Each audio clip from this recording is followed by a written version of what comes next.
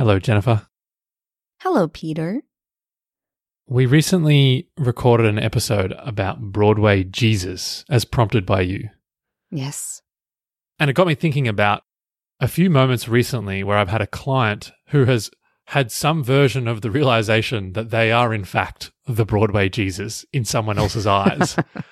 And I'm wondering, A, if you've had this experience, I feel like you are a Broadway Jesus for some people.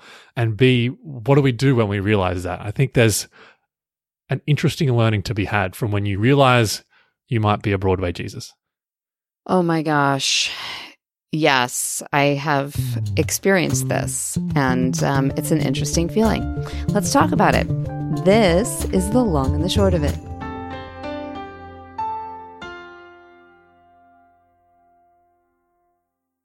So the most recent example, I'll just share why this came up or how this came up. I was coaching a really senior general manager of a very, very large publicly listed company here in Australia. And she's really quite brilliant, as you would expect to be in that role. And she was sharing this struggle she's having, two-part struggle she was having. The first was she had to present to the board and she was feeling like a bit of a fraud and a bit of an imposter. And who am I to present to the board? And we got shareholders and like, this is a big deal. And I need to make sure that I say the right things and ask the right questions. And so we unpacked that. And she talked about how the people on the board the story she can tell herself about them is they're like way too intelligent and how could she ever add value? And she kind of puts them almost on a pedestal. And we sort of talked through that. And then the very next challenge she wanted to talk about was someone in her team who wasn't necessarily acting with the agency that she wants, i.e. they kept coming to her like, hey, do you mind if I do this? Or what do you think about this? And she was kind of like, I just want her to realize she has permission to do all of the things. And she keeps coming to me seeking that permission. And where we got to, the long version of the story is the person reporting in is putting her, the general manager, on a pedestal. And so she sort of had this like mind expanding aha moment where she's like, oh, wait, I'm putting the person on the board on a pedestal and telling myself a story because they're kind of like a Broadway Jesus. But then this person that reports to me is putting me on a pedestal. And now I'm kind of like a Broadway Jesus. And you could see her like mind kind of melting of what happens when you are in someone else's eyes, the Broadway Jesus, because everyone has had some experience of looking at someone else as the Broadway Jesus. Does that make sense? Oh, yes, Pete, it makes a lot of sense. I'll tell you that during the pandemic, I got my whole team together. We brought in an outside facilitator to run a session with us. And the first thing she said was, let's call out the power dynamics in this room. And my initial impulse, which was P.S., completely wrong, was like, we're all equals here. Right. No. What I learned from my team was that is not how they viewed me. Yes. I mean, your name's on the door. Right. It was truly an awakening moment for me where I was like, oh my gosh, this is not an element of my relationship with these people that I have been taking into account at all. It was wild. Yeah. Interesting. I wonder, like, how does it change the way you show up when you realize, oh, wait, I might be perceived as... It's so funny that you had that aha moment because it's like, again, your name is on the door. Of course you're the Broadway Jesus. Right? Literally Jen Waldman's studio. But like, has it changed how you've shown up around certain people or navigated certain situations? I'm so curious. Well, what is that psychological phenomenon called? Maybe you remember, and if we can't come up with it now, I'll find it later and put it in the box of goodies, that when the person in a leadership role speaks first, it colors everything that is said after that. Oh my gosh, it's on the tip of my tongue. I can't remember what it's called. Halo effect? Yes, halo effect. Halo effect. Okay, so I realized that a lot of the time I was working under the assumption that the reason I was talking first was because people just sort of wanted me to break the ice and then they would contribute. And then I was like, oh my gosh, Jen, you are completely contaminating the waters here. Yeah. It's like my husband has used this metaphor to describe something else. But if you take a glass of clear water and you take one drop of food coloring. So if I'm the food coloring and I drop it in, the whole water is going to turn red or blue or whatever the color is. Like no part of the water gets to stay clear. Yeah. Yeah. And so I do have to ask myself with a lot more honesty, internal honesty, if I speak first right now, what is that going to do to this conversation? And sometimes the answer is good things. Right. And sometimes the answer is you're not going to learn really what you need to learn. Yeah. Oh, that's good. That's good. Okay, so you reminded me of two things. The first is there's this script that I've given.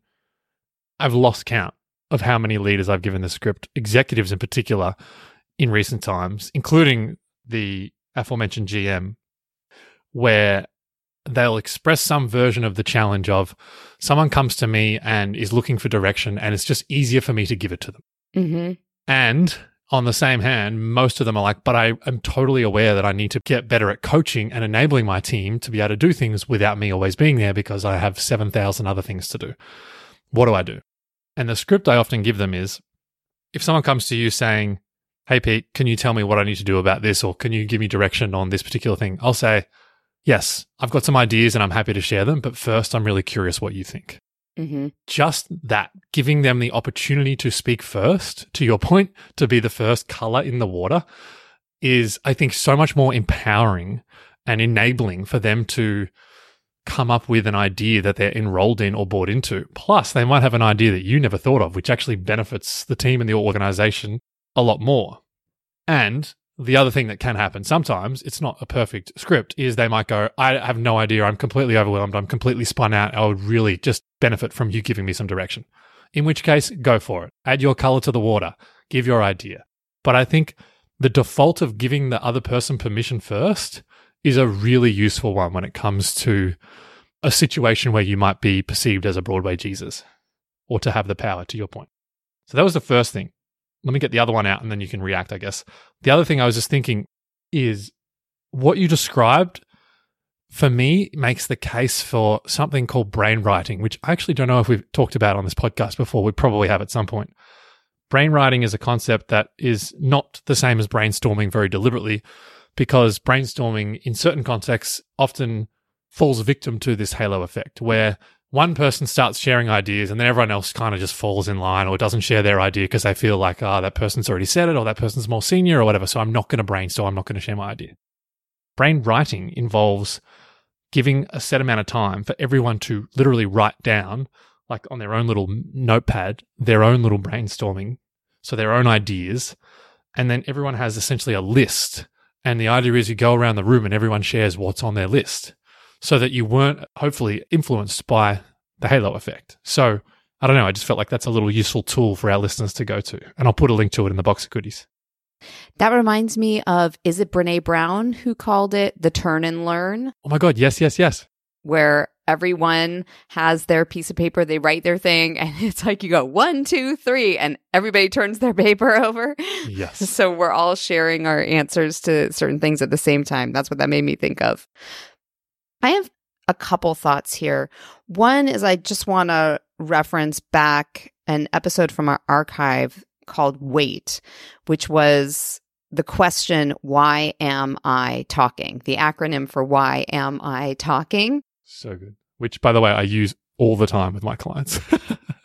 It's so helpful. And in really any role, but in the context we're speaking of now, in particular, a leadership role, it is important that you know why you're talking, because the fact that you're talking changes everything.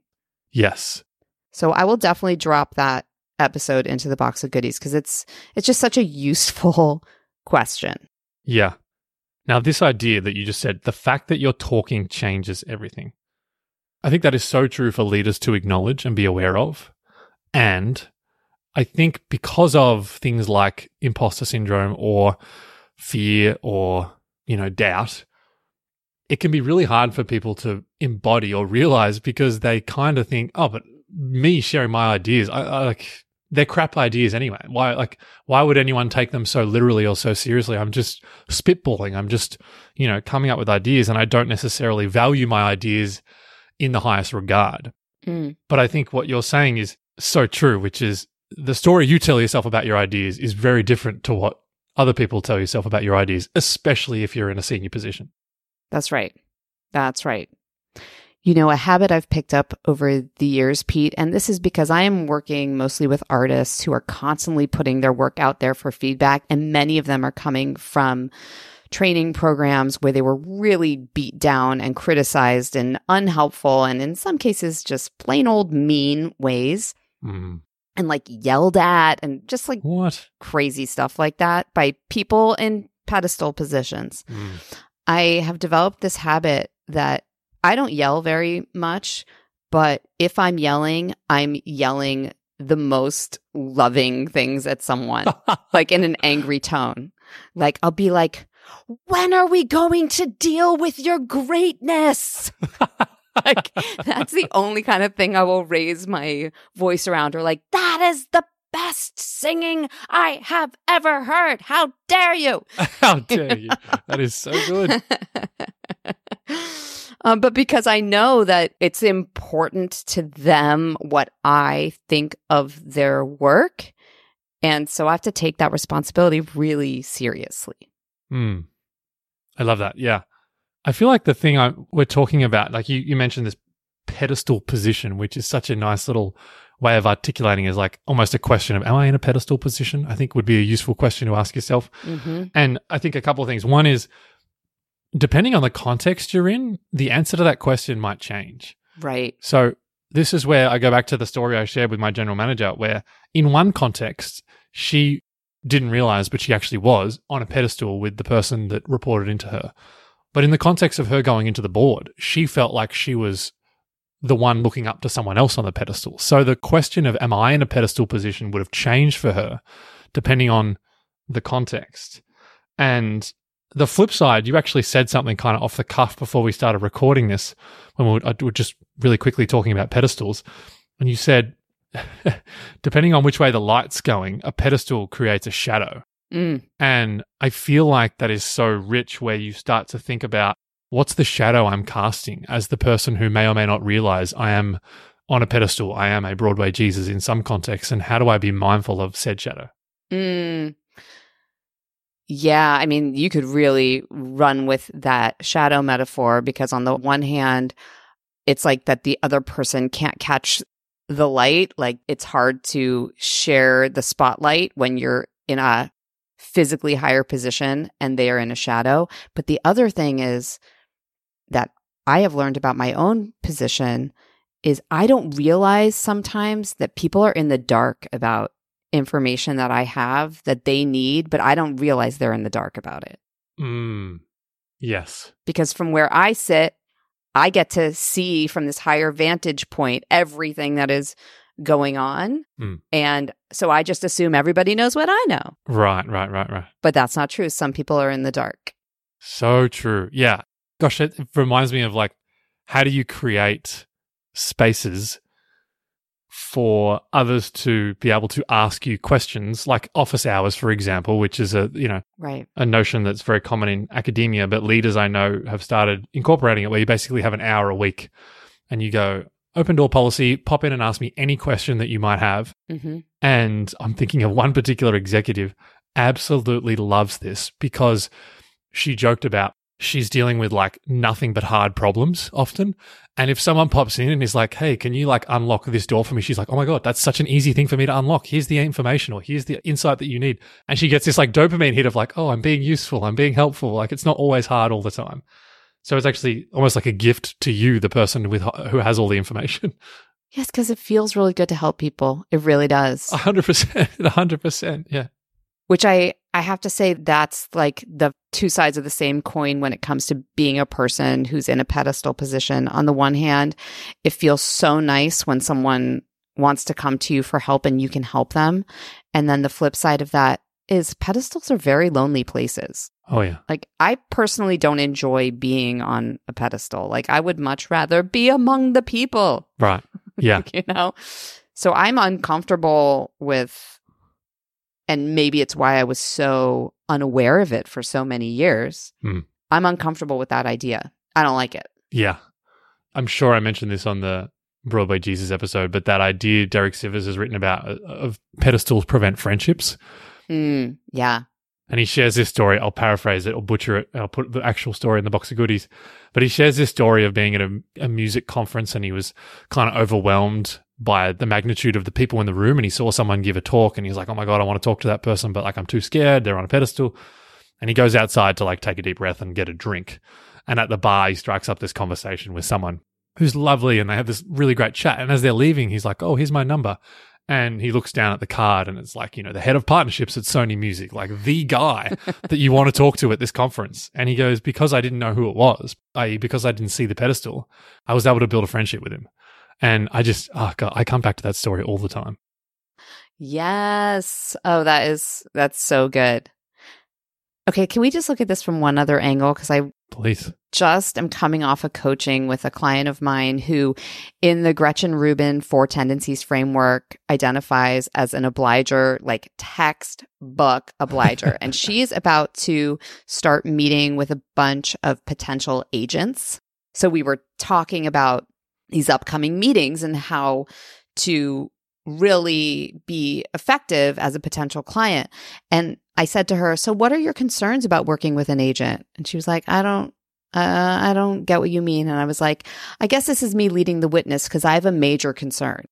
She was like, okay. I said, you are such an obliger and you do so well when people tell you what to do. Like the clarity of someone saying, do this, try that, go here, make this happen. She thrives with that kind of direction. And so I was saying to her, my concern is that you're going to end up with someone who is in this pedestal position. They are the agent, and that all the things they tell you to do are contrary to all the things you want for yourself. Oof. So if you know that you thrive in those kinds of relationships, it is critical that you opt to work with someone whose vision is one that you can get behind, who has a moral code and like an ethical barometer that makes you feel good about yourself and in integrity. So it was just another way to look at it, because I was like, we're not going to change how you interact. Like, you are someone who thrives when someone tells you what to do, but now we have to make sure it's the right person with the right compass. Right. Yeah. Oh, that's good. That's good. I like that. So to go full circle, the general manager I was referring to, one of the questions I asked was, did you ask to be in the room with the board, or were you invited? And it was obviously a loaded question because I feel like I knew the answer. Yeah. And she said, oh, I was invited. And as she said it, she was kind of like, huh. And I said, and why do you think you're invited? And she said something along the lines of, oh, they really value the way that I challenge the strategic direction of the organization. And I was like, great. And so I feel like that's a version of what you talked about, of like they align themselves with someone who is willing to do the thing that they value, which is challenge the ideas that they have, as opposed to, in your case, the obliger who, follows the direction. This was actually like, how do we leverage a questioner and put them in front of us to challenge and poke holes in our ideas?